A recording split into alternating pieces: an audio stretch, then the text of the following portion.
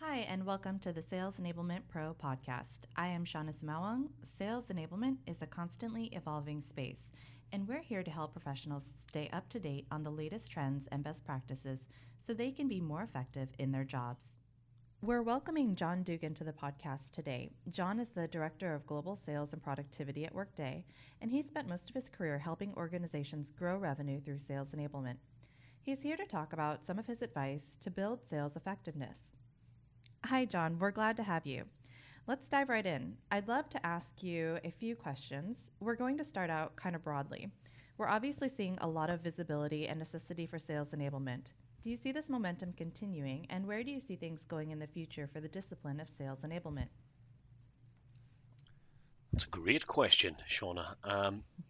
I think it's probably different for every organization. And the reason I say that is because having been a consultant on the side of advising, selling, and delivering enablement solutions, and subsequently moved internally with Workday, we're at a different place than many of my other friends who lead enablement functions are. So, Workday has been a real challenge. As an organization, we've been incredibly successful based on our product. It's simply been different by design and as a result, a competitive differentiator for the last 5 to 7 years. And our sellers have been very successful um, using a product centric sales approach.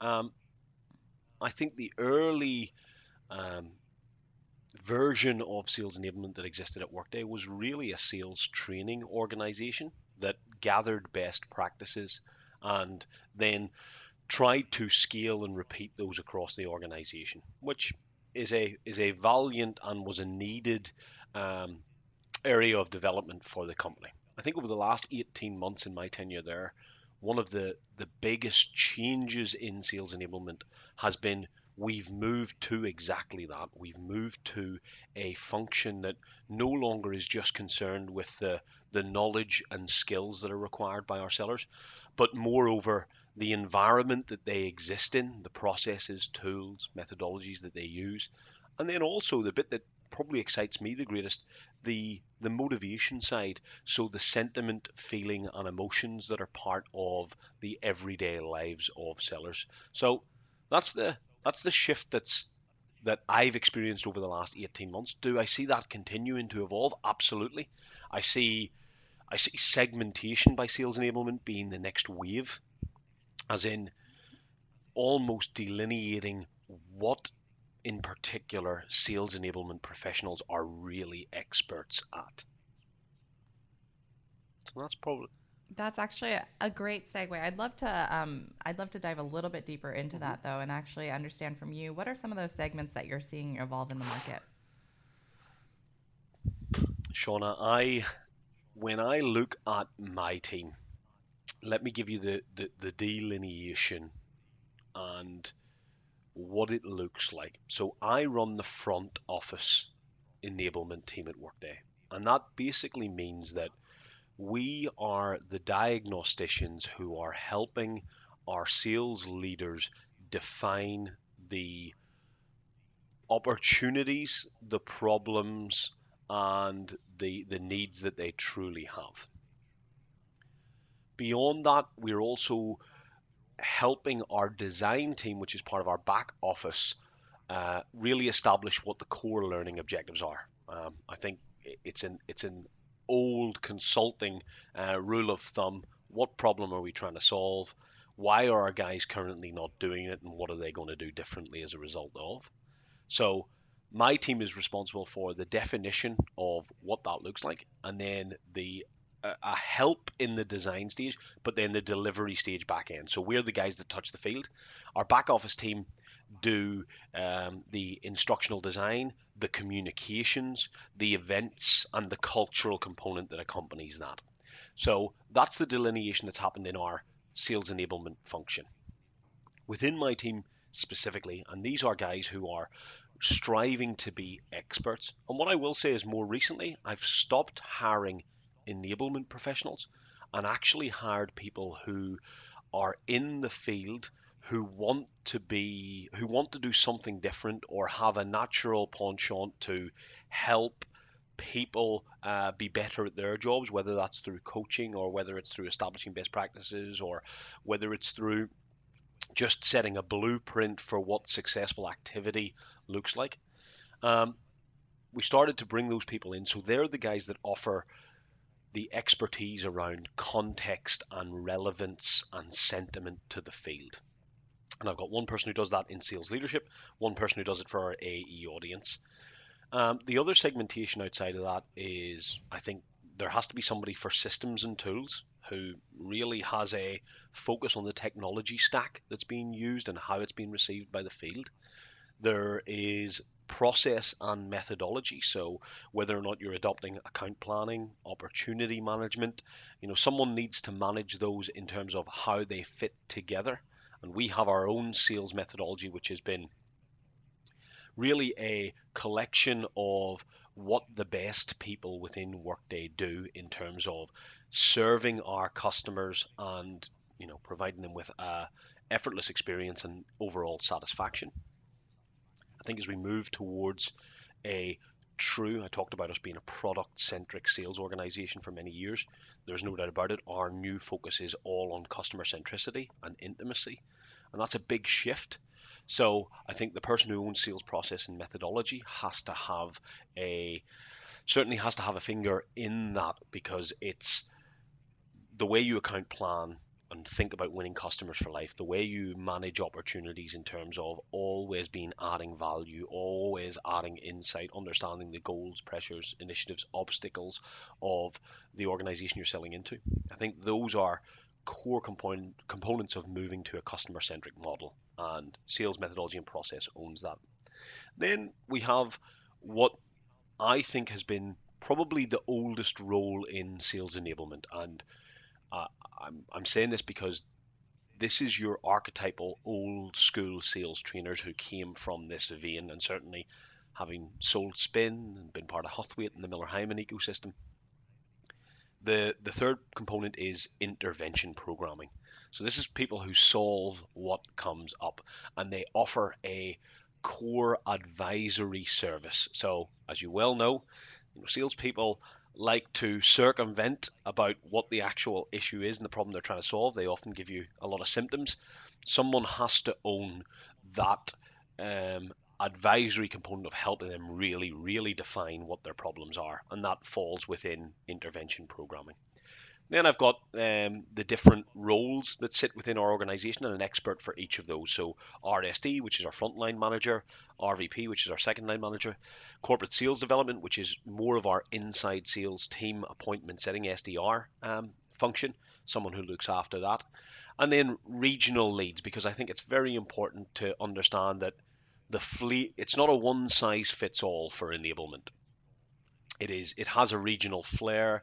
It has regional components that are nuanced and specific to the audience that you're tailoring it to. And so that's the overall breakdown of my team. I think within that there's probably a lot of expertise. I think assessment is one that I'm incredibly passionate about, Shauna. I like the idea of having performance metrics that we measure people against, and then beyond those performance metrics, also having behavioral indexing or indices that point to both the leading indicators from a new hire. We sell ERP, right? So at the end of the day, we can only do leading indicators to suggest how successful a new hire is going to be over the first 90 days of their productivity sprint, which is our sales academy. But beyond that, if you've been here, how are we measuring against pipeline generation? How are we measuring you against what you did last year? How are we measuring you against where you are year to date? Then what does your pipeline coverage look like? What's the deal velocity that you're doing? All of these things. What stages are your deals in? These are all things that many people in sales enablement will measure. Beyond that, we also need to understand how the utility that salespeople place on the activities they're asked to conduct. We need to understand the confidence they have in executing against them. And then the third layer of that behavioral piece is their motivation to actually do that as part of their job. And that's the final part of expertise. I'll take a breath now.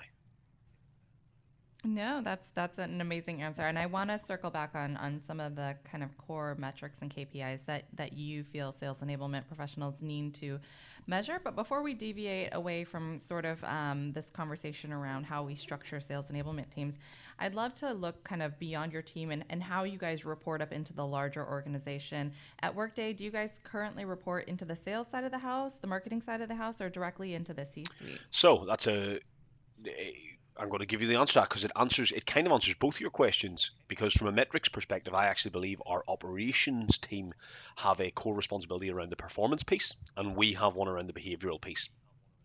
The only reason I say that is because we report directly into the SVP of Sales Strategy and Operations. And that person is the right hand man of our Chief Sales Officer. So, our Chief Sales Officer or Chairman of Sales, depending on what way you want to look at it, has three direct reports. He has the SVP for North America Sales, who reports into him. He has the SVP for EMEA and APJ, who reports into him. And then he has the SVP for Sales Strategy and Operations. And underneath sales strategy and operations, and I actually think this is where Workday are sophisticated, there's a three-legged stool that looks at sales efficacy in its entirety. And those three legs are global sales enablement, which is the team I sit in. There is global demand generation and industry. And then there is, global sales operations. And global sales operations is broken into the three regions, APJ, EMEA, and North America. So at a peer level, there are VPs of all of those three areas, and they all report into the SVP of Sales Operations and Strategy, and they report into our Chief Sales Officer. Gotcha. That's amazing, and that is very sophisticated. A lot of sales enablement professionals have also been talking about, and I suspect it's in slightly smaller organizations, the need to have a seat at the executive table. Do you feel at Workday that you guys have that through your SVP? I do. I I'm trying to understand if there's any subtext to your question there, Shauna, because it is a layered question, and I think you could answer it a few ways. Um, I think there are lots of people who get bogged down in the apparent strategic necessity of their role within sales enablement. And I think there's a misnomer there because sales enablement, by very definition, is a strategic function. But often they need to act quite tactically.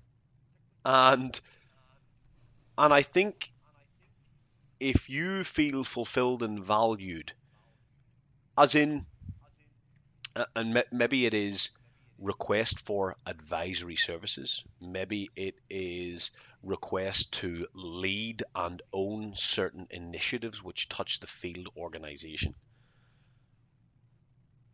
At Workday, we definitely, we are incredibly well connected to our chief sales officer in every sense, from an advisory component, from a definition of misdiagnosis that happens within that function at every level that's cascaded.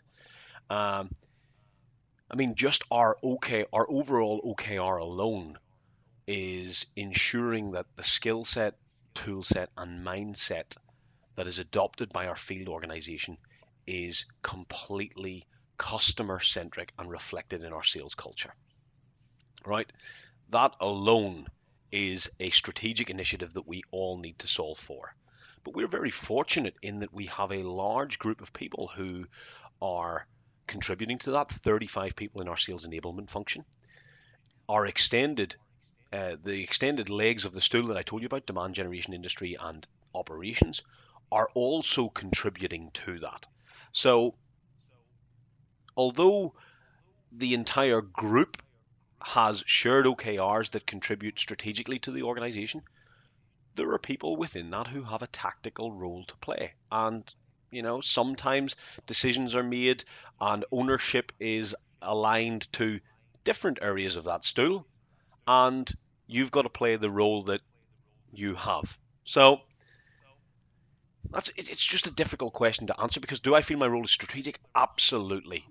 I have phone calls with our GVPs and SVPs and meetings with them every month. So in terms of connection and proximity, I feel that. But make no That's mistake, our job is the job that is needed when it's needed. We are in servitude to a field organization. So I don't maybe I just I'm not privy to not feeling like I'm part of a contributing organization, and I certainly don't feel that I need to argue or prove up the strategic value of my role.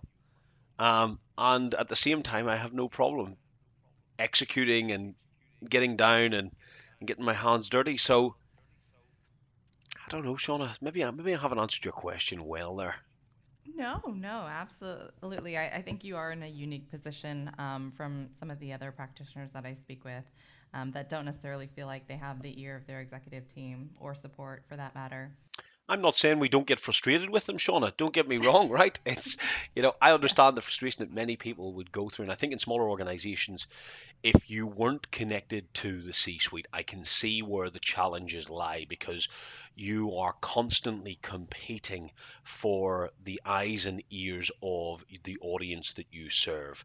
And as we know, leadership buy in to win the hearts and minds of the field is incredibly important. We have that because I actually think the culture of Workday is just great people always wanting to do better.